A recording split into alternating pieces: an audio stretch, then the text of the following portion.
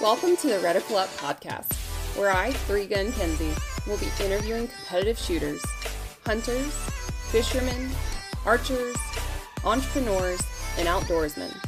Come learn with me as I interview people from all walks of life, in different disciplines, all across the world, from novices to professionals of all ages. No matter what, everyone has something they can teach you, so come join me on the journey. Welcome back to the Reticle Up podcast. I'm excited to finally be back in 2022. I'm actually here for my first guest, Dexter Bradley. He's a member of the Army Marksmanship Unit action shooting team, and I'm excited to have you on the podcast. It's been a minute. Yeah, I appreciate you having me on. I feel like I haven't seen you since Nationals, I guess, in October. Yeah. Time flies. It does. Cool. So I want to take it all the way back, like way before your AMU or in the military. So like, where are you from? And like, how'd you get into this gun industry? It's not really that long of a story. I got into it when I was pretty young. Basically my dad was the root of all of it. He showed me a video on YouTube and was like, hey, we haven't done anything for a while. Like I used to do motocross and stuff like that. So when I stopped doing that, it was about 3 or 4 years and I wasn't doing anything. So my dad showed me a video of USPSA on YouTube. And at that point I was like, oh, that's super cool. I want to like go check that out and see what it is. And he was like, oh, we do this out here at our local club every month. I was like, yeah, let's go see it. So he takes me out, and the thing that hooked me was the first time I saw somebody shoot a plate rack, like really fast in the middle of a stage. I thought that was the coolest thing. I started when I was 12 years old. My first area match was in 2009. Whew, that's not fair. You had quite the leg up on competition, that it sounds like. I've been in it a while, yeah. So where did you grow up? Where was this? This was Southeast Washington. So Kennewick, Washington is about 2 hours south of Spokane. Okay. Did your dad have any clue like what would happen like and transpire after he took you there? I don't know what his like end game was with that, but I mean, if it wasn't for him, I wouldn't be here. So That's true. That's cool. I'm jealous. So like when you were planning your life out, did you always plan to go into the military, or what was your like life goals at that point? Early on, I wasn't planning on joining the military. I was planning on going to college, getting a degree. I originally wanted to get some kind of engineering degree, and things morphed from there. It's like everybody else. Nobody really knows what they want to do.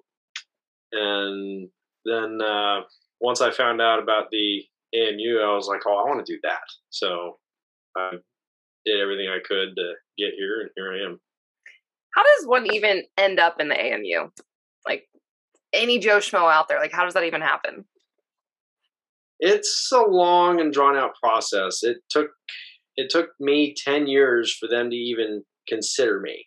Whew. They wanted my whole 10-year resume of all the matches that I've competed in and had a major finish in. So they wanted all of that history. They wanted to correspond with me over emails and text messages and phone calls. And then after about a year of doing that, they brought me down for a week, and I had a tryout with them just to spend some time with them, see how I was. They wanted to see if I meshed with the team really well, and just kind of feel me out as a person.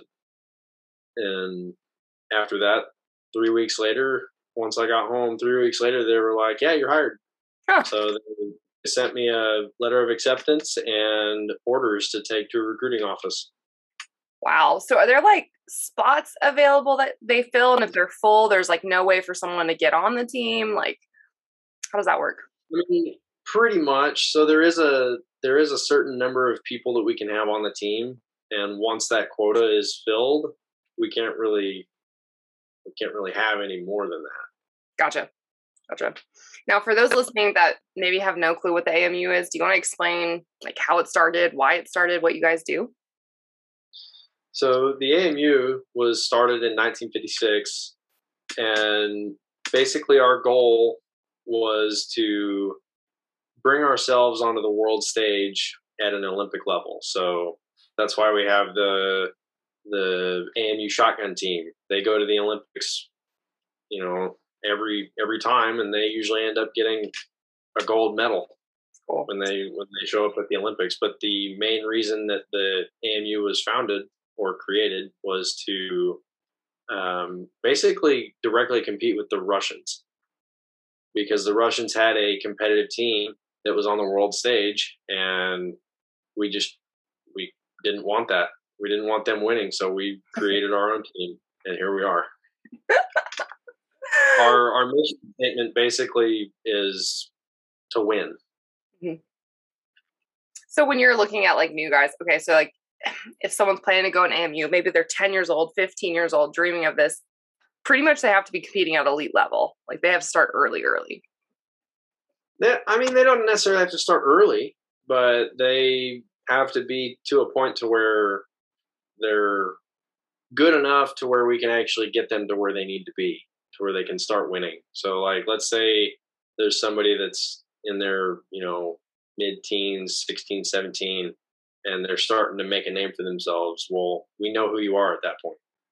So all those junior shooters that are actually, winning national titles as a junior, we already know who they are, and we're actually paying attention to them. And it's more of like a small selection pool. I mean, the competitive shooting scene is not that very big. No, the action shooting team only has 4 USPSA shooters. Gotcha. That's all we have for USPSA, and then we only have 4 3-gun shooters, and we just picked up a 3rd PRS shooter. So within the action shooting team, we actually have 3 different disciplines in the action shooting team. That's pretty cool. Is shotgun not part of that? I thought y'all do like air rifles, shotgun, like all sorts of stuff. So the AMU encompasses the shotgun team, the international rifle team, which is the air rifle team. We have the service rifle team and the service pistol team. And then we also have our instructor training group, where their sole mission is to train the warfighter. Gotcha. So they spend time with us on the competitive side, and they'll learn from us and then take what they gain from us and teach it to the warfighter. So that kind of like answers the question that somebody have, where it's like, does competitive shooting really help somebody out in real life? It does. I feel like it does, just because it increases your reaction time to everything. It helps you see faster. You can react to everything a little bit quicker. And it, having the manipulation skills to just manipulate the weapon efficiently in times of stress. Mm-hmm. Yep. Interesting. How long have you been with AMU? I actually don't even know the answer to that. I've been with the AMU for 3 years now. Okay. Do you have like an expiration date, or is there a length of time that you're allowed to be on the team? As long as you meet your gates. So there's performance gates that are that kind of create a standard. And if you continue to meet those performance gates, you could stay indefinitely if you keep going. That's pretty cool. Okay. There's a few people that have done a full 20-year career at the AMU. Who are those people? And I'm sure I already know the names, but I'm curious. Well, one of them that just recently retired was our last team chief, but he was originally on the shotgun team and has Olympic gold medals as a shotgun shooter. So cool. I love shotgun. I think everybody should just go shoot shotgun competitions. Yeah. Shotgun's a completely different game. I've tried it. I've dabbled in it. It's very different. Yeah. So, okay, what shooting disciplines have you competed in then? Are you just strictly USPSA, open, pistol, or have you done 3-gun or other matches? With the unit, I've done 1 3-gun match, and it ended up being 2019 3-gun nationals as my basically debut 3-gun, and they put me in my polar opposite division. I went from open to limited. So, in 3-gun in open division, you can have dots and magnified scopes on your rifles, and you can have mag-fed shotguns. So they were like, no, we're going to put you on iron sight guns and tube-fed shotguns. And then a rifle that only has a 1-power scope. Ooh. So nope. There was a learning curve. I spent a lot of time learning how to quad load a shotgun. How did that go? It was. I had to dedicate a day to just figuring out how to quad load. Like I went on to a bay and just took a case of shotgun shells with me and just worked on shooting 4, loading 8, shooting 4, loading 8 until my hands hurt. That's not very long. Now, you're strong hand loader? Yeah, so I'll put the shotgun up on my shoulder and load with my strong hand. Yeah, I took a class with Joel, and I was always weak hand loading, and then he's like, "Try this," and my life became 10 times easier. Yeah. Who knew? So what's been your favorite competition that you shot to date? Like over the whole time, what's your most memorable? With the unit? Yeah. I would have to say the Pro-Am. The Pro-Am or the 3-gun match. Now, was it the Pro-Am this past year or the one where it poured raining and you guys had to push a car? I don't remember pushing a car. Okay. There was like a rental car and like everybody got stuck with the mud and the rain. That was kind of fun. Oh, no. This one was in 19, I believe. Wasn't last. Oh no, it was in 2020, and it was down at Manny Bragg's range in Daytona Beach. Oh, okay. I'm thinking of different Pro-Am. I'm dumb because I'm in a different world than you. Okay. The pistol Pro-Am. Yep. See, I got lost in tracks there. That's pretty neat. So for Pro-Am, like I've never shot pistol ones. So do you actually get to coach and mentor amateurs, or how does that work? No, it's more based on like the pros go against the pros and the amateurs go against the amateurs. It just puts you into a bracket. It is really fun to be able to shoot that match because it's sub-minor. Like you can run sub-minor ammo, but no matter what division you're in, you can only have 10 round mags. Haha. It's kind of like a equal playing field. Yeah, it's the great equalizer. It just makes everything even across the playing field. But I'd say the best part of it was all the steel is super close, super hosey, and the par times are pretty tight. So you have to figure out when to leave plates. Mm-hmm. Yeah. Where'd you end up? That was my first Pro-Am. I don't remember the result off the top of my head, but I didn't win. So in my eyes, if I didn't win, I lost. If you ain't first, you're last, Ricky Bobby. Exactly. If you ain't first, you're last. No, okay. I just finally shot a Manny Bragg match, and it was absolutely phenomenal. Like the stages were super fun, super complex. It was not an easy match. So like, can you explain like your favorite types of stages that you're shooting? In what match? Just in that one, we could talk about that one. In that match, they had one there that kind of stuck out to me that was pretty fun, and you basically went through he had a big like overhead cover. It was kind of like a shoot house, but it just had walls and windows everywhere, and then the inside of it was just empty. So it didn't have interior walls. It just had four exterior walls, and you just ran around inside of it in the fault lines and just shot through little gaps in the siding. It was really fun. That's not an RO nightmare at all. No, it was completely safe. That is awesome. No, okay. Then outside of that match, I guess, yeah, my question would be like, what are your favorite like stages? And then what's your weakness? I'm kind of curious. Well, I mean, come on. Weaknesses are something that you kind of got to hold close to the chest, right? I don't know. I mean, favorite stages. I've shot a few like really fun stages that kind of stuck with me. I haven't seen them ever since. I mean, because you only see the one stage once. You know, you don't get a chance to shoot them again. But every once in a while, somebody will take a copy of the stage and just change like a few targets here and there and set it up again. But anytime there's a lot of running, I've always loved those kinds of stages where it's like, go over here and shoot this and then run 20 yards over here and go shoot this. Like Gross. those are one of my favorite stages just because I like to run around. It's fun. I don't know. Well, I guess that's why I like 3 gun. I feel like I'm going fast. Fair. And then I don't know, for weaknesses, there's no such thing as a weakness in my opinion. It's more of just something that needs to be addressed. You need to work on. So what do you need to work on? Well, everybody needs to work on everything, right? I'm trying to work on everything. But something that I've always had an issue getting better at is, I would say, my weekend shooting. But then again, we don't do that very much. No. But it could be where things come down to, too, sometimes.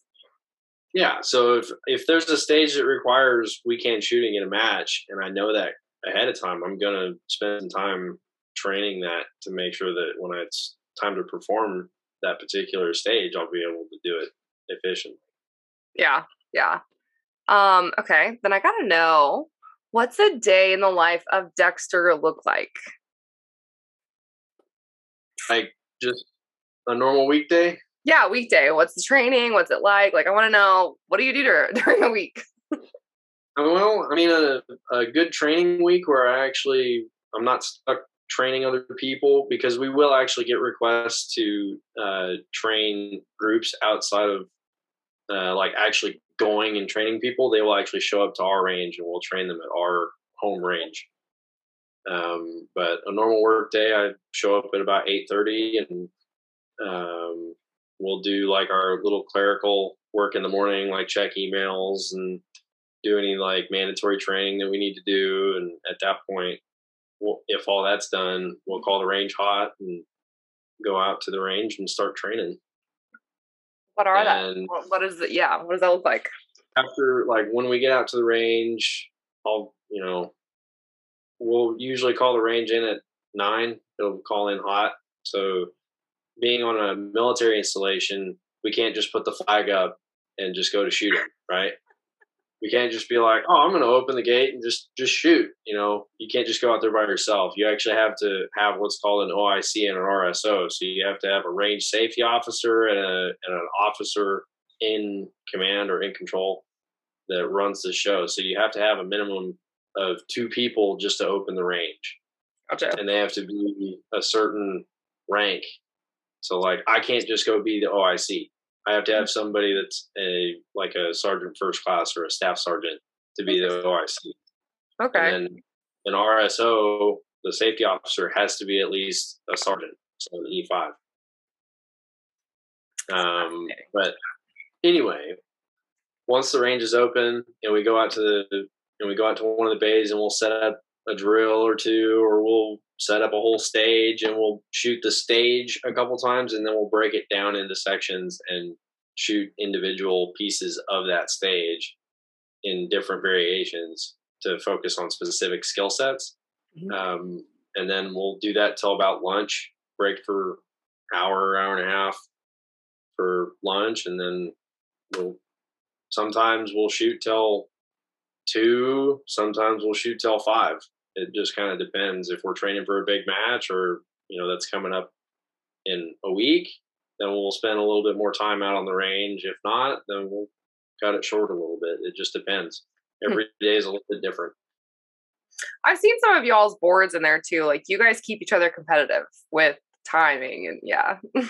So we do have a drill board in there that's just kind of like a list of basic challenges for the whole team. And basically you get 3 chances per drill per day. So, and you have to have a witness. You can't just go out there and say, oh, I'm going to do the drill. So we have a drill on our board that's called the drill. It's 2 plate racks at the center of the plate rack is 10 yards apart. So the center of the left one and the center of the right one are 10 yards apart. and then we have a box centered on each plate rack at 15 yards, and it's a 10-yard run between them. So the drill is what we call it. You start in a box on the buzzer, you draw, you shoot one round. Whether you hit or miss, you have to move to the other box. Shoot one round. Whether you hit or miss, you have to move to the other box until all the plates are down. And then if one plate is left on one rack and there's no plates left on the other rack, and so like if I had one plate left on the left rack and nothing left on the right, if I shoot that one on the left rack and miss, I have to run over and touch the box and come back. Like it's a pretty brutal challenge. Yeah. By the time you're done with it, you're pretty gassed. Now, and like, I'm assuming that leaderboard like changes a lot. Like it's not one guy at the top all the time. No, depending on what drill it is, there's a few drills out there that like an example, Jacob will he did a 1 round draw, from the holster at like a 10-inch plate at like 7 yards in like a .56. Whew. I'm not gonna touch that. I can't touch that. But then I put up a drill, well, not a drill, but I put up a run on a drill that nobody is going to be able to touch. Like I got done and they were like, wow, okay, you just made that impossible for the rest of us.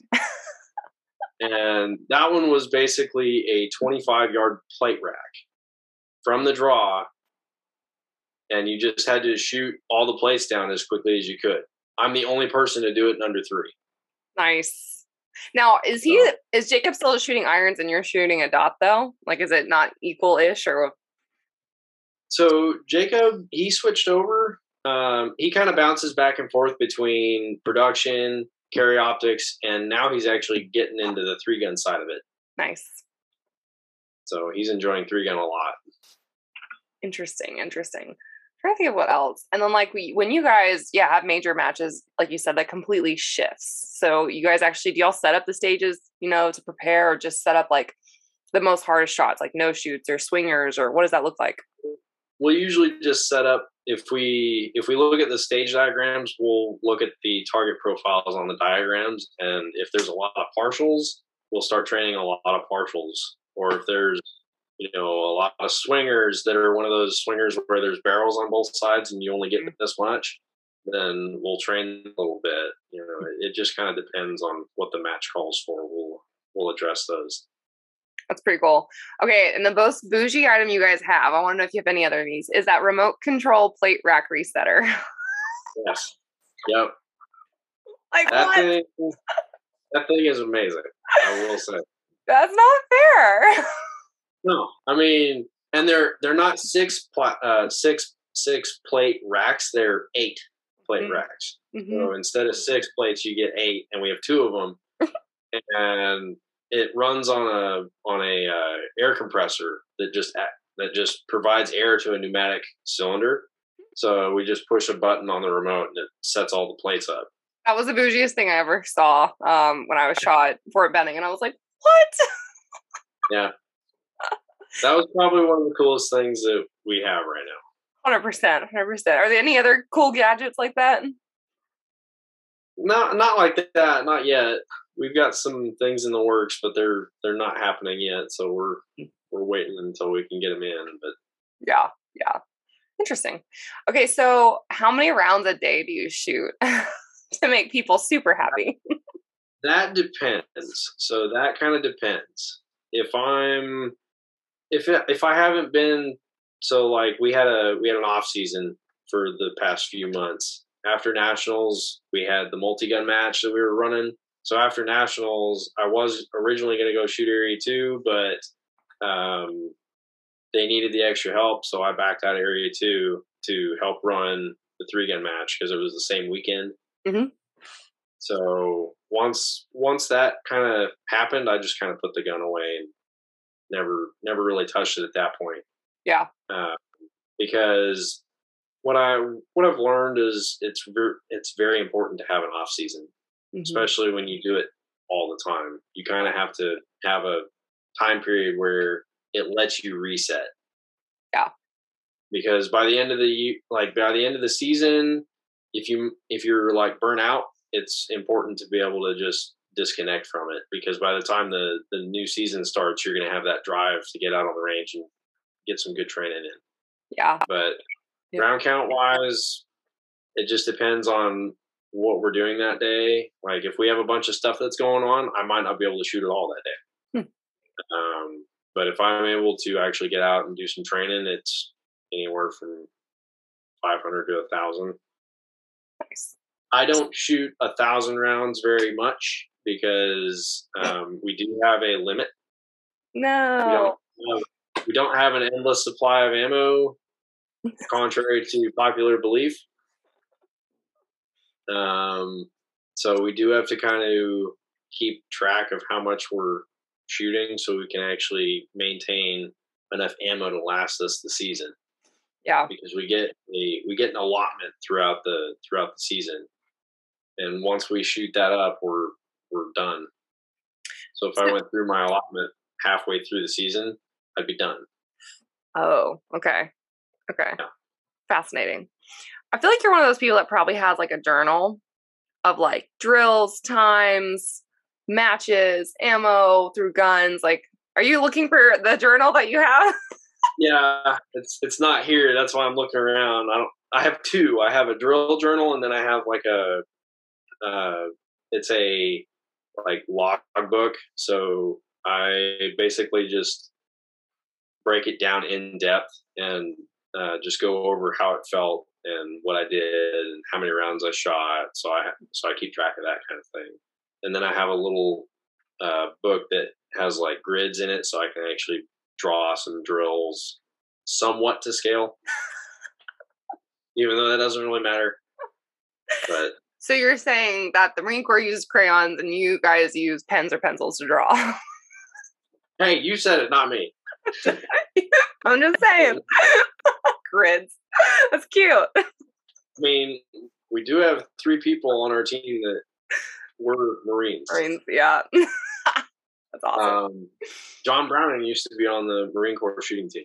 Yeah, yeah. You know, so neat. But the Marine Corps shooting team, they'll actually come over, like not the whole team, but some of the guys will actually come over and try to learn some stuff from us so they can take some knowledge back. That's nice. I would like to see them do good at matches. I really would. Yeah. Now, so there's camaraderie in that because we all know each other, of course. But do you all compete to be the best? I'm assuming.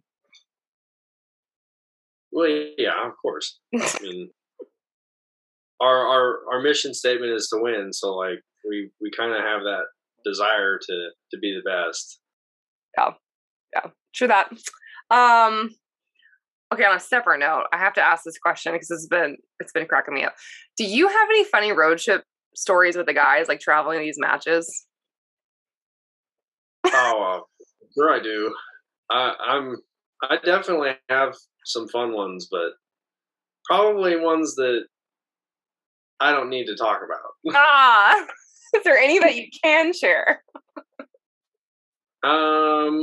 Actually, when we went to, are you talking about like the actual like road trip itself? Yeah, why not? I think like in the car driving, like what do you guys listen to? What do y'all snack on? Like I can't picture it.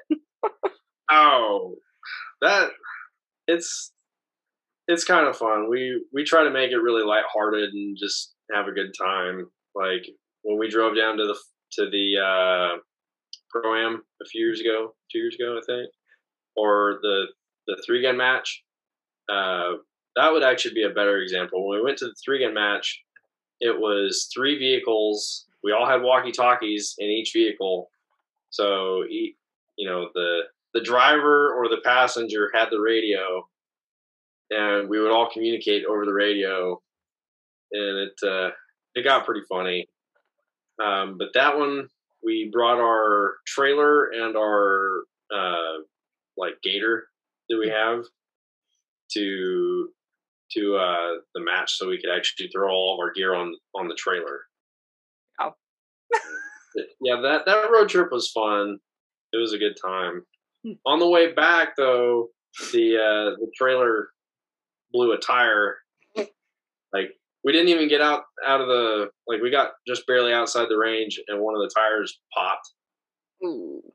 On the last day. So I wasn't there for that because it was 3 different vehicles again. So it was 2 guys that were pulling the trailer, and their drive went from like 7 hours to like 12 hours. That sucks. At least it was after and not like going to, I feel like, though. Yeah, it's a good thing that it happened at the end of the match and not before the match. Yeah. And you've flown all over the country for matches as well, right? I have, yeah. Yeah. Do you like driving or flying? Are you a road trip person? Flying's better. Interesting. Flying's better. I hate flying. I don't like flying so much anymore. I mean, with all the mandates, it kind of makes it a little harder. Yeah. Not harder, but like less enjoyable. Yeah. Because, contrary to popular belief, wearing a mask on your face all day, that's not good for you. No. It actually is more harm than good. But I have more fun questions I've come up with, by the way. Okay, let's hear them. Okay. Out of everyone, not just pistol team. So on the AMU, who listens to the worst music? Oh.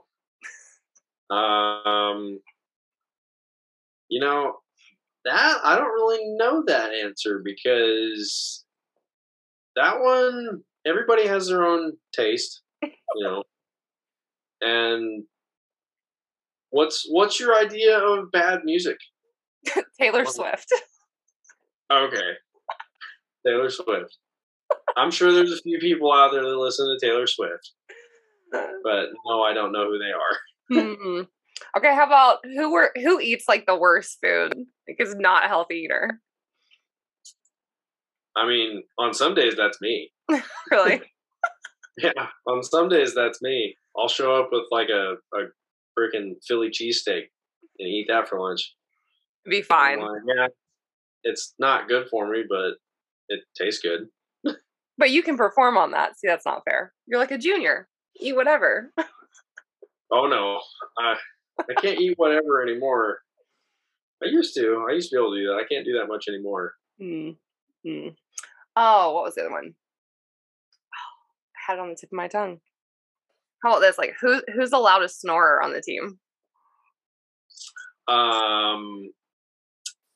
Probably me. Dang. Probably Dexter. Probably, and the only reason I say that is because we have a running understanding. We have an understanding. So, if there's more than 2 of us going to a match, whoever snores gets their room. Gets their own room. Yeah. So if there's 3 people, I'm usually the one that ends up with my own room. That's kind of nice. Although you should be punished. Kind of. But I don't care. I don't see it as a punishment. I get my own room. That's what I'm saying. You should be punished, and you're not. That's funny. Right. It's just kind of a running understanding. Who's the worst driver? Oh, I'm not going to say that. I'm not going to say that. Okay. Well, and then I guess my last one is just, who's the funniest on the team? That depends. Everybody's funny on their own like level. But it just kind of depends on what the conversation is, because like sometimes Joel's super funny. He'll make a comment about something and just everybody lights up. Sometimes Jacob will say something and everybody will crack at that one. The new kid Aaron, he'll say some things that are pretty funny sometimes. Even I'm known to crack a few jokes every once in a while. Yeah. I'm not one that will crack a joke very often, but that's just me. Do y'all bond outside of shooting? Like hang out with each other? We do, yeah. There's some guys on the team that have property, so we'll host little impromptu like 22 matches, and we'll just kind of shoot against each other. So that's kind of fun to do. It's lighthearted, fun, just have a good time. My favorite place is still Joel's petting zoo, as I like to call it. Joel's petting zoo. His dog, Merle. Merle is awesome. They're just so cool. Like Lakin's got all of those animals all day long. Like they're so much fun. I know you got to eat them at some point, but they're still cute. Well, I mean, what, the chickens? No, they have chickens, like the rabbits. I mean, all sorts of animals. Yeah, they got a few. There's a lot of rabbits last time I was there. When last time you were there, were they at the old place? They in a smaller house or in a bigger house? Yeah, they were at the old house. Okay, I haven't seen one yet. Yeah, they moved from that one. Yeah.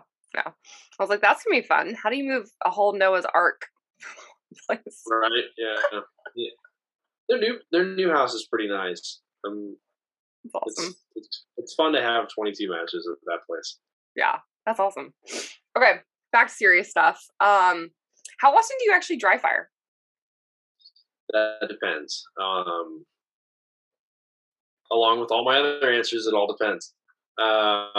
If I'm in the middle of a training season, I don't dry fire that much because I'm shooting all day. Like I'll shoot 500 rounds a day, and by the time I'm done, I'm like, my hands hurt.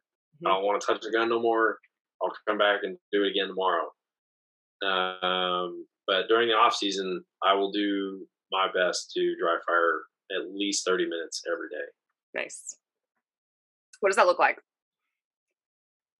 Basic fundamentals. So it's going to be, the draws and reloads and like the one step to the right draw, step to the left draw, those kinds of things. I have an apartment that's kind of small, so I have to work with it, but I can set up like small lateral drills to work on movement and stuff like that. But very, very small and confined, but it works. Yeah. Okay, so for people listening that have no clue, like me, how to move to a dot, what are some drills, like dry fire, live fire, all of that somebody can go from irons to learn the dot? That's a good question because there's so many questions on that. We always get asked about how do you get good from going to, a front sight to rear sight to just seeing a dot. There's a lot of challenges that come with that, but something that I've found was at least challenging, at least when I first started, was on the draw, you would point the gun and the dot would be there. And that is basically just time behind the gun, getting used to where the dot is in the window, because with a dot, there's no reference point. With iron sights, you actually have a physical reference point that you can see in your peripheral vision, but with a dot, you don't. And at that point, it's just more of a feel as to how the gun feels in your hand when you actually have it out presented to a target. But I guess something that I would focus on switching over would be paying attention to where your gun is in relation to your eyes. So how that feels. So you can actually gauge where the gun is in relation to where the dot is. Because with irons, the sights are right above the bore. Like there's no offset. With a dot, you have at least an inch. So switching from irons to a dot, you actually have to hold the gun lower. That makes sense. I'm dumb. You have to hold the gun a little bit lower. And then if you're switching from a 2011 to a Glock, Oof. The Glocks have that steeper grip angle. Yeah. And it's every once in a while I'll pick up a gun, I'll pick up a Glock and I'll be looking at the top, like I'll be looking at the top of the slide through the window. Just because it's such a steep angle that I have to find myself pushing the gun down a little bit harder. So there is a learning curve. There's always going to be that learning curve. But the biggest thing for me for at least recommending a decent way to get used to a dot a little bit quicker is just time behind the gun. Like Yeah. get out on the range and get some rounds down range so you can actually get a feel for what the dot looks like. Do a lot of repetitions of draws. Like that's the biggest thing is just do a lot of draws because that's where everybody loses their they'll lose the dot on the draw because they don't pick it up right away. Right. So I would just focus on doing a lot of draws because it'll give you a sense of what the gun feels like in your hands and what the angle of your hands is sitting at for the dot to be there. For the right presentation. Okay. Trying to think. So like when you were going into this is way back in October, but like race gun nationals and stuff, what was your expectations for that match? Like where did you think that you would actually place before the match? I was intending on top 10. Okay. And then you end up in 7th in open and 1 high military.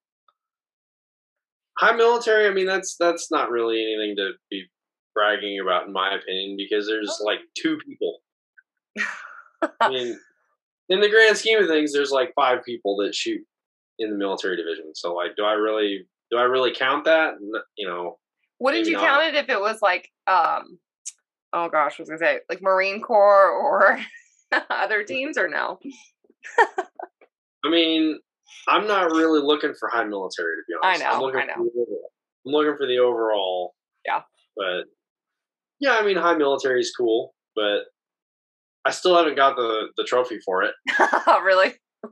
Yeah, they said they would mail one that had like my name engraved on it. I never got it. You don't care. You don't need it. I haven't really tried to get it. Yeah. So were you let down by those results or were you pretty excited about 7th? I was pretty excited by it because that's the best I've ever done at nationals. Okay. I mean, that's not saying much to me because, you know, I've been doing this for so long. I feel like I should be able to do that on the regular, but sure. Awesome. So yeah, I'm overall pretty happy with nationals. Having the chance to shoot with the super squad made it a lot easier because now you can actually gauge your performance. Yeah. Like on the spot, you can see what other people are doing, and you are able to like judge what your performance needs to be before you actually step up to the line. You have a pretty good idea of what it needs to be at. So had you never shot in the super squad before? No.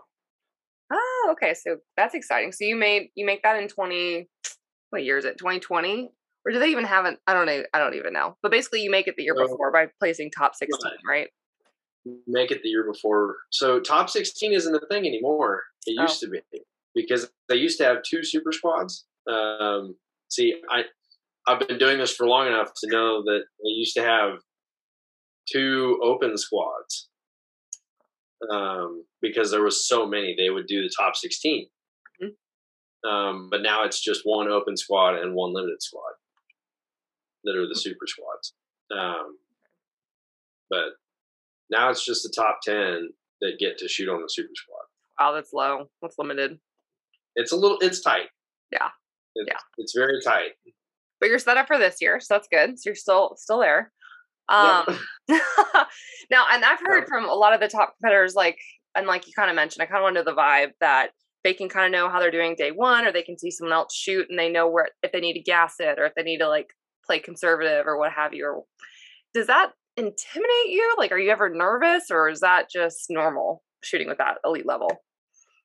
So first stage of day 1, I was bouncing off the walls.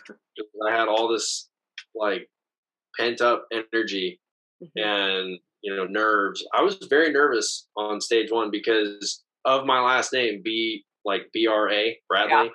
Yeah. I'm the first person to go. I'm the first person on every single stage.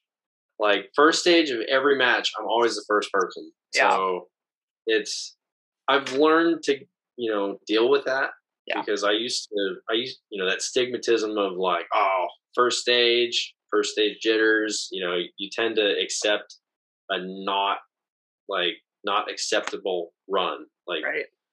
you tend to allow yourself to have a little bit more deviation from your standard on your first stage if you're the first person.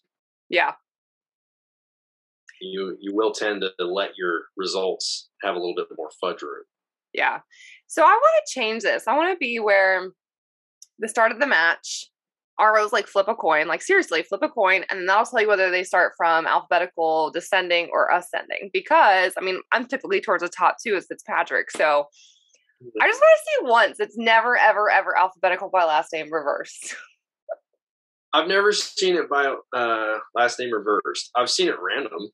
Yeah, like random, but it's not as easy to keep up tablet. But I have done the reverse thing on a couple people because I'm like, no, it's always the same. Yeah. I'm going to change my last name and practice score. No, I'm just kidding. To like Zebra. Oh man. Okay. So I want to go back to nationals though. Like for you, like how did day one go for you? And what zone did you shoot? Do you remember? I was zone 1. Okay. So our first stage was all the way. So if you drove in to the like main range, you had the vendor tents and all that. It was all the way to the left of that. Yeah. Like as you're looking at the vendor tents. So stage 1 was the stage with that like that 35-yard activator for the swinger. Yeah. Yep. That stage was a challenge to start on, but it went pretty well for me. I was pretty happy with it. Good. At least, I mean, I'm not pointing fingers or anything like that, but I've been chasing after somebody for a while, and he's been beating everybody. So is this okay? You don't have to say. You're gonna drop 0 names for me. I get that. He knows who he is. Yeah. Yeah. So what wins did you take away from day one, and like what maybe mistakes or like improvements could you have made on that first day? Biggest thing for me on day 1 was something that I had learned at least was being consistent. So, I mean, every match is based on consistency, but something that I kind of was able to see the light of day on was like, oh, hey, I don't actually have to like burn everything down. I just have to be, close enough and not have a train wreck. Fair. So are you looking at like tablets and time, and like every single time someone shoots, are you trying to like compare or stress yourself out, or just kind of still do you? No. I don't worry about that stuff. Only thing I worry about when I'm at a match like that is me. Like at the end of the day, nobody cares about what other people do. They only care about what their result is. Yeah, I've tried to explain that to so many people. Like people like JJ and Christian and Casey, they don't care what I do. Yeah. They care what they do. Because they're trying to win the match just like everybody else. Yeah. So, and they're not going to win it by emulating somebody else. They're going to win it by performing at their level. True. So are you an AM or a PM shooter, by the way? Like, do you shoot better in the afternoons or mornings? It depends. I'm going to write you a plaque, by the way, that says it depends. Right. No, it varies for me. But typically I like shooting in the afternoon. Me too. Just because it allows me to get more sleep. More sleep. Process your body. eat good food. Like it's a whole thing. I don't like waking up super early and being rushed to get out to the range. Yeah. So when we were shooting nationals, we were AM, PM, AM. Mm. But the better thing for that was we only shot in the dark once. That's true. That's true. Meanwhile, SRO shot in the dark twice, but yeah. Interesting. Okay, so like, how did day two go? Like, what was your best day, by the way, out of the 3? Day 2 by far. That was my best day. That was when you were in my zone. Yep. Double days. Okay. That was also the day that somebody pointed a gun at me going down the highway. So Why do I not remember this? I told you that. I know, I couldn't remember the exact happenstance of the story, but I remember that. That was not fun. No, that was not fun. Alabama's a weird place. Alabama is definitely weird. I didn't think I was going to have some random dude point a gun at me going down the road, but that's just what happens in Alabama, I guess. We were just cruising down the road, and some guy cut us off, didn't like a reaction that somebody gave him, came back, and had a gun pointed at me. I do remember that. It's funny. It's not funny, but it's funny how I'm like, yeah, it's a day in Alabama because I grew up in Lower Alabama, so I've already forgotten about that. Yeah, that happens. That's not good. Not good. No, not really. Oh man, cool. So day 2 kind of gave you the confidence, I guess, going into day 3, right? Or where was your head at in day 3? Did you have to push it, be consistent? Where were you at that point? For day 3, I just wanted to maintain consistency. I did have to push a little bit because I knew kind of where I was, and I wanted to do just a little bit better. And it kind of bit me in the butt a little bit because I had a couple issues on 2 of the smaller stages, like one of the timing stages that had the max straps on it. Mm-hmm. In zone 3. Yeah. Yep. That one wasn't my friend. I didn't like that stage. I didn't agree with that one at all. True. I get height over bore because shooting rifles or 3-gun just so different in, I don't know why, shooting open. I don't shoot open, but I had to borrow an open minor gun for that match after, burning 2 other firearms. Yeah, that was fun. I was there for fun at that point. So what was your mindset going into that final day then? My biggest thing was just to maintain consistency for day 3 because I knew that I was in the grasp of top 10, and I was like, okay, I just need to maintain that. I'm not trying to burn it down, and I'm also not trying to crash and burn. Yeah. So I was really just trying to maintain a consistency. And then you surprised yourself with top 10. Yeah, that was the goal, and I set out to achieve it, and I'm glad I did. Heck yeah, super squad. Now it showed me that it was possible. I was like, holy cow, this is actually possible. I can do this. So what are you going to put on for yourself for this coming nationals? Top 5? Top 5, yeah. Yeah. So it's just going to get smaller and smaller and smaller. Yep. It's just going to shrink in increments. Nice. I can just go in and be like, oh yeah, I'm going to win next year. Right. You have to. I mean, I know that you want to win. Everybody wants to win, but it's really everybody wants to win. But realistically, you have to have a little bit of a grace. A little bit of a fudge room, I guess. Yeah. Keep in mind, I am going against Christian Saylor and JJ Racaza and Casey Sabia. I'm going against the best in the world, so it's a tight field. Yep. And everyone struggled. Everyone struggled. Everyone had misses. It was not a easy match. No, it wasn't easy. I mean, it wasn't as hard as I thought it was going to be. Maybe that's just my opinion of it. I feel like I've shot nationals that were more challenging than that, but sure. It was definitely not a walk in the park. It was definitely a challenge. Yeah. Okay, so mental game. And a lot of people don't practice their mental game or prepare their mental game. How do you do that?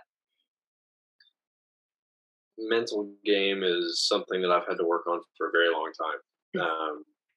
And it came and went for really, throughout my, 15 years, I've been struggling with it. And then when I came to the unit, I had to learn how to take something that was a hobby. Mentally, it was a hobby and it was fun. I had to learn how to cross the bridge of fun hobby to serious job. Yeah. I had to figure out how to bridge that gap and then be able to disconnect instead of having that stress of, oh, this is a job, my career's on the line if I don't meet the gates kind of thing. Mm-hmm. Because that is actually what it is hinging on it, hinges on your performance. So what, depending on how good you do, you're either here or you're not. Hmm. So there is a lot of stress involved, but I had to learn how to cope with it and basically disconnect from that. So how did you learn that? Like just practice, books, videos, like shooting matches. Because those first couple of years, everybody saw it. It was a struggle for me for the first couple of years. I was fighting an internal battle, just because I was struggling with trying to bridge the gap from seeing it as a hobby versus a career. Yeah. Did you always compete against yourself though, or early on were you trying to compete against, other people? Like, did you ever do that comparison game, if that makes sense, where it's like you're watching someone shoot and you're like, oh, I'm going to just try and do as fast as that rather than just playing at your level. Does that make sense? Yeah, that makes sense. I mean, I have tried to race somebody. I've tried to race people before, and it doesn't work out. Yeah. Anytime I try to race somebody, it doesn't work out. But that's part of the mental game too. It's like you can't compare yourself to someone that's put in more years, more time, more effort, and a lot of people do that. It is a huge portion of it is the mental game, because you can't compare yourself to somebody that has 30 years of experience. Mm-hmm. Somebody like JJ or Max that have been doing this for 20 plus years. I can't compare myself to them, because they have a mental understanding of it that's so much more precise. Like they have it down to a science to them as an individual. Everybody's different, so they have to iron out what it is mentally that they are having issues with to be able to walk up and just have a cold run that's better than everybody else. Yeah. Did you compete like in sports before AMU? Like, were you a competitor in anything else in life? Before I did USPSA, I did motocross for a little bit. I did triathlons for a little bit. Ew, running, Dexter. I'm in the Army. I have to run. That's true. It's true. This is why I'm not. I hate running, but I have to do it. But you just said you love the stages where you get to run. Like, well, that's different. That's different because that's a sprint. I'm okay with sprinting, and it's more fun because when I finish running, I'm shooting. Like I'm making noises. I'm making the gun go bang, and having a good time. But you don't think about it. If I just go out and run 2 miles, when I'm done with it, I'm like, ugh, that sucked. I'm done. Oh, go ahead. No, go ahead. I was just gonna say I need the motocross photos. I can't picture that. That was a long time ago. I was young. That when I was like 5 to 8 or 9. 5? Can you imagine me motocrossing at 5? I would have murdered myself. That's when I started motocross. I was 5. My sister started when she was 3. Is she okay? So is your sister older or younger than you? Younger. Is it just you two? Yeah. Is she following did she follow your career path, or did something totally different? She went to Baylor University on a full ride running scholarship. Okay, I'm seeing the pattern of running again, but she's a very, very good runner. That's really cool. So whenever I needed to run, I would just try to run with her. Sounds like a worst nightmare. Actually, okay, speaking of that, I did have questions about the physical stuff. So what is the AMU's like physical fitness routine for everybody look like? So we don't have a set like physical fitness regime that we all have to stick to. We basically have the freedom to do our own PT at our own pace and on our own time.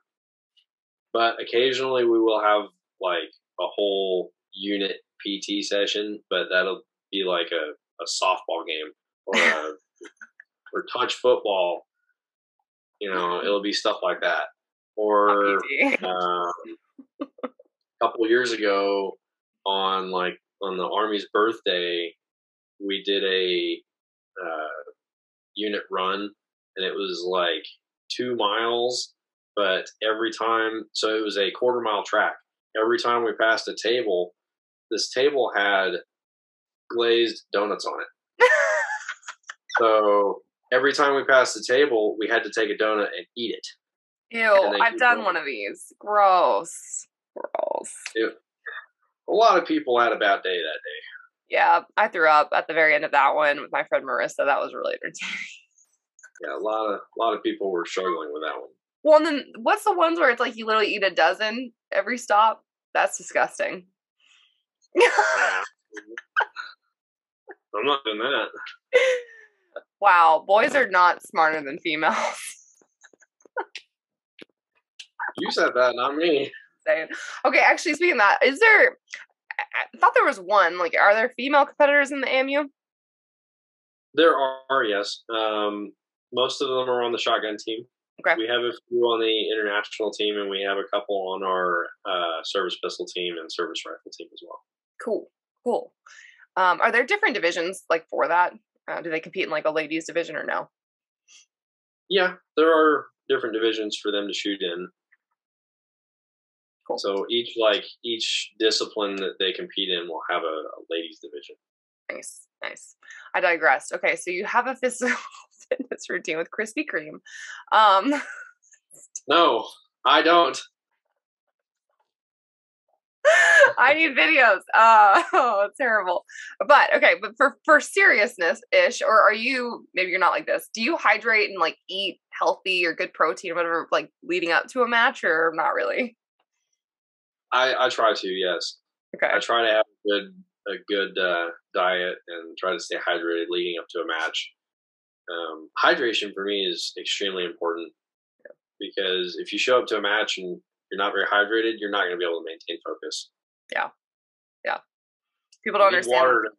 You need water to run the brain. Well, and in these hot temperatures, like in the summer for sure, people don't realize they need to hydrate days in advance, especially if it's 3-day matches and stuff. Like it's too late by the time you show up to the range. Yep. Yeah. So like for nationals, for instance, I was getting hydrated for that a week out. Yeah. What are your range snacks?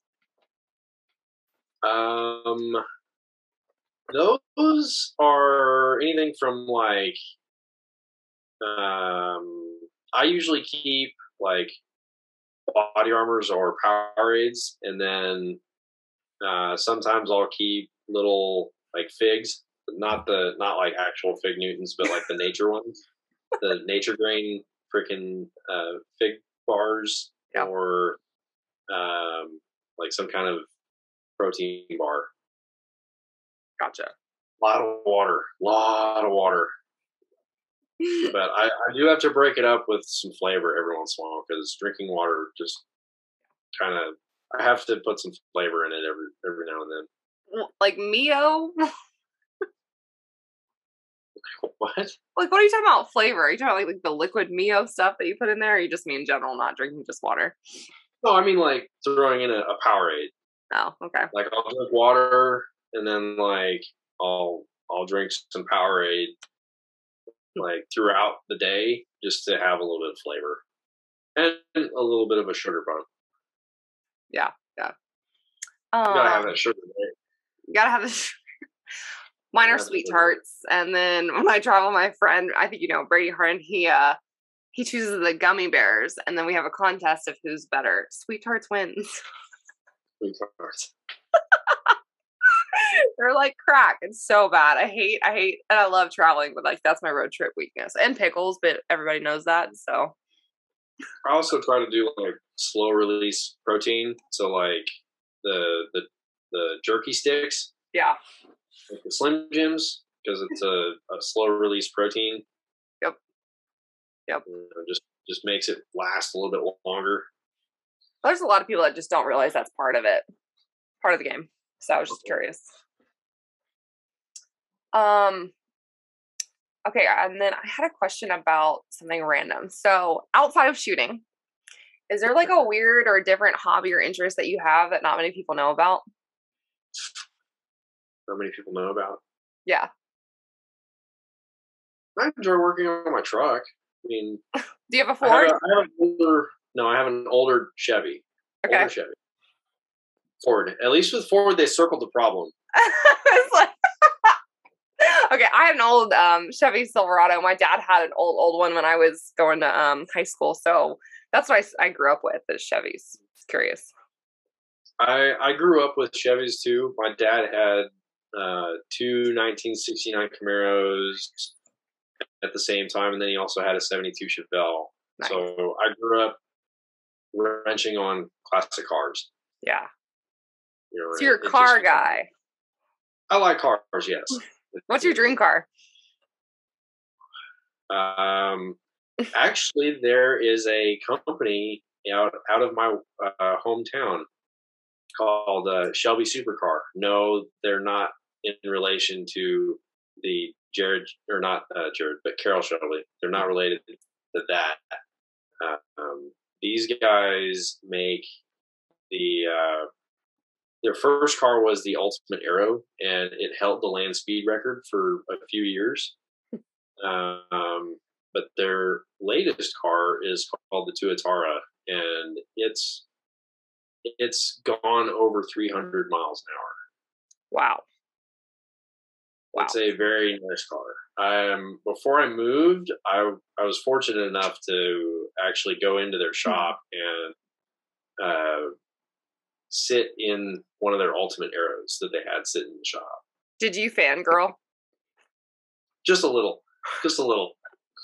I mean, come on. I get a chance to sit in a $500,000 car. Of course I'm going to fangirl a little bit. I love this. I mean, I only get to see you like so often, at matches, so I don't ever get to see the other side of you. Mm. That's cute. Well, I'm a little bit of a car nerd. Yeah. Have you been to like the Daytona stuff or any F1 races or anything like that? I would really like to go to an F1 race. Me too. Texas. I've always wanted to go to one of those. December 22nd or October 22nd this year in Texas, and I'm really close to buying a ticket and going by myself. So I would really like to go to one of those someday. One of my best friends actually has been to a NASCAR race. So he's got one of the lug nuts off of one of the cars. So he had a pit pass and everything, and when he went to one of the pits, they gave him one of the lug nuts after they did a tire change. Really? That's kind of cool.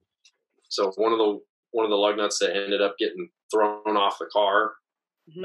So on the pit lane, they would pick those up, and he got one of them. So that was pretty cool. It's like hockey pucks at a hockey game. Yeah, it's like that hockey puck, So I thought that was kind of cool for him to be able to do that. And I would hear stories about like him sitting in the stands, and he goes, "Everything shakes." Like, I don't know what that feels like. I don't know what the experience is, but he goes, you can't hear anything and you're just shaking the whole time. That's cool, though. That's what car guys want, I feel like. I mean, don't get me wrong. I like the classic V8s. They're, the classic car V8s are pretty fun. It's a whole different side of you. Can't really go wrong with a V8, but then again, I do like some of the like the Nissan GTRs. Those are pretty cool. Fascinating. That's like the poor man's supercar. Have you raced or drag raced or done anything like that? No, I haven't had a chance to do anything like that yet. Officially. Yet. Okay. I've always been fascinated with the top fuel drag cars. Those super long and skinny ones that have the little donut tires on the front, and have the motors that only last one run, and they have to rebuild it, and they're going over 300 miles an hour. It's wild. In like they're doing a quarter mile in just over 4 seconds. Yeah, I kind of geek out over that. That's cool though. Yeah. Okay, F1. If you ever want to go, I'm going with you. Like, let's do it. All right. That'd be neat. Okay, final couple questions here, I guess. So for 2022 this year, your goals top 5 for nationals. Do you have any other goals throughout the year? Area matches, sectionals, anything like that you're working towards? I do. I would like to win a couple area matches. I did get the opportunity to get into the Dragons Cup match, so I'm looking forward to shooting that one. I keep hearing a lot of hype about that match, so I'm pretty excited about that one. And then the Infinity Open, I'm going to try and shoot that as well. I'm trying to get into that one, mainly because there's a cash prize table. Yeah. So, I mean, when somebody says that there's, the winner gets a few $1,000s, I'm going to be like, hey, that doesn't sound so bad. Right. So that's where I get a little bit jealous. So AMU, you guys, like we pay taxes, go to you guys shoot ammo, then you win the prizes. Not fair. Hey, we pay our taxes too. It's like, not fair. We pay our taxes too. Yeah, I know. It just goes right back to you. It's a running joke. I mean, it's weird though, because in reality, so I'm paying taxes, so in a way I'm paying myself. Yourself. Mm-hmm. Reinvestment. Yeah, I'm reinvesting in myself, I guess. In a very roundabout way. So area matches, Infinity. Okay, so winning these matches for sure. How are you gonna work on it? What are you gonna do? Well, that's for me to know. Okay, so you have a game plan. I do have a game plan. I'm gonna try and implement some new training methods this year. See if I can't make them stick, and hopefully it'll increase my performance by quite a bit. Do you take any classes outside of AMU from any other shooters or anything like that? I've wanted to, but I haven't gotten around to it yet. Okay. I was curious about that.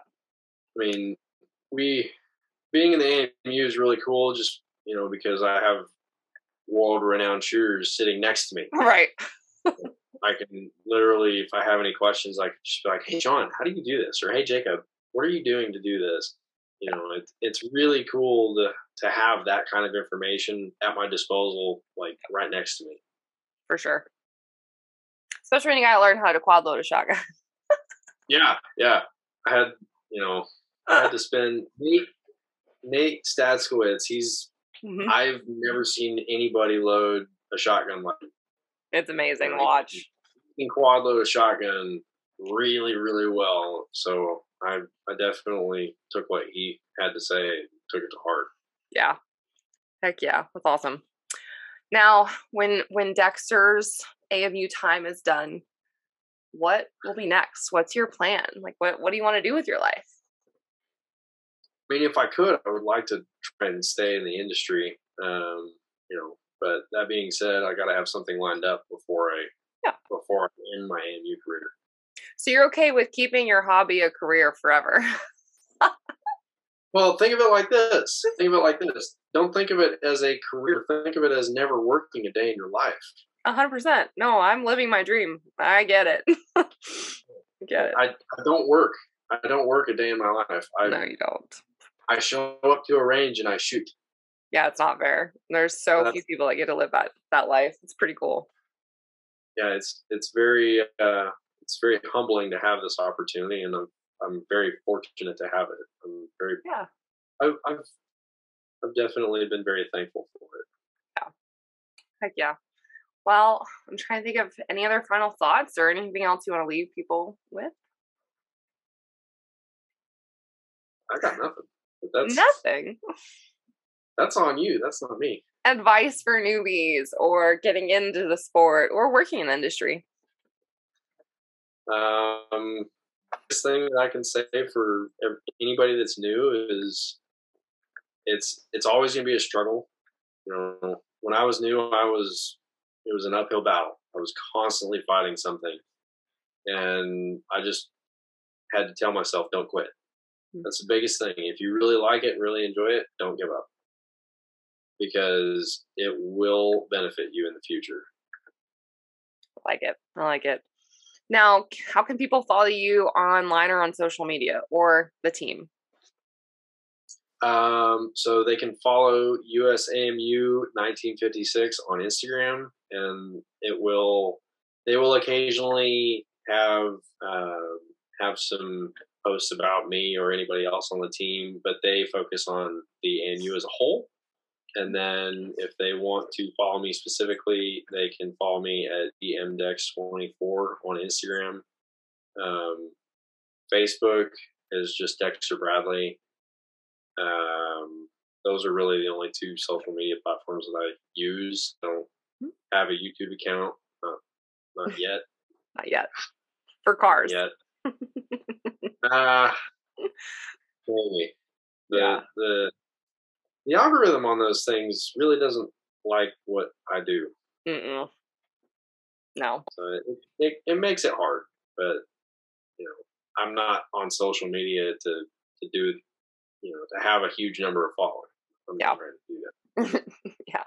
But yeah, I follow the AMU on there, and that's how I get to see a lot of the air rifle competitions, the people that are competing, match videos. You guys do interviews sometimes. I mean, it's actually really valuable and fun stuff to see. So that's pretty cool. Yeah, every once in a while we'll do like little tips and tricks videos. We had one a while ago that was actually really fun to be a part of. One of our PRS shooters did a very challenging shot. He was shooting a mini popper at, I don't know, like 50 yards with a bolt gun, and so he would hit the mini popper and it would activate a toaster and throw a clay. So he would have to hit the popper, rack the bolt, and then hit the clay with the bolt gun. Good Lord. That one was a challenge, but that one was actually one of the cooler ones that he got to do. That's neat. Actually, have you shot PRS or long range? I've shot long range, but not being not official. I haven't done any official long range shooting. I would like to shoot PRS at some point. Yeah. I think it would be really fun, and it would also just help me become more rounded, more diverse. Yep. No, totally. I'm dabbling in the NRL 22 world, and now I'll end up in PRS at some point. Yeah. I'm in the process of going to getting all the prerequisites to go to sniper school. Cool. So that'll be fun. So that's what's next for Dexter. Well, I mean, there's Army schools that I'm going to try to go to just kind of help my Army career along a little bit. Like, there's sniper school, airborne, air assault, schools like Pathfinder. There's leadership schools that you can go to. So Pathfinder is the land nav school. Okay. That's pretty cool. I need that. I have no clue about that. Yeah. It's a very tough course, though. Like, I've heard stories of people with master's degrees that can't pass it. Fun. Good luck. It's a very tough school. Yeah. Then you have airborne, which you're tied to a drag line, and you jump out of an aircraft on a static line. So when you jump out, the rope will actually pull your chute when you get far enough away from the plane. Huh. Okay. And then air assault is rappelling from a helicopter. That'd be neat. You've got fun things to do. Yeah. Awesome. Well, Dexter, thanks for coming on the podcast. And when will we see you next? What's your first match? Florida Open. That'll be my first match. Like coming up. It's right around the corner. I'll also be at the Great American Outdoor Show coming up. Oh, nice. Okay, cool. Might make that, might not, but that'll be neat. I'm glad that some of the trade shows are coming back. Yeah. We didn't get to go to SHOT Show, but I get to go to Great American Outdoor Show. Yay. That's awesome. Yay. Cool. All right, guys. Thanks for listening. Tune into the next episode of the Reticle Up podcast and stay tuned. Thanks for listening to the Reticle Up podcast. Be sure to subscribe wherever you get your podcasts and on YouTube. Follow along on social media at Reticle Up or 3 Gun Kenzie.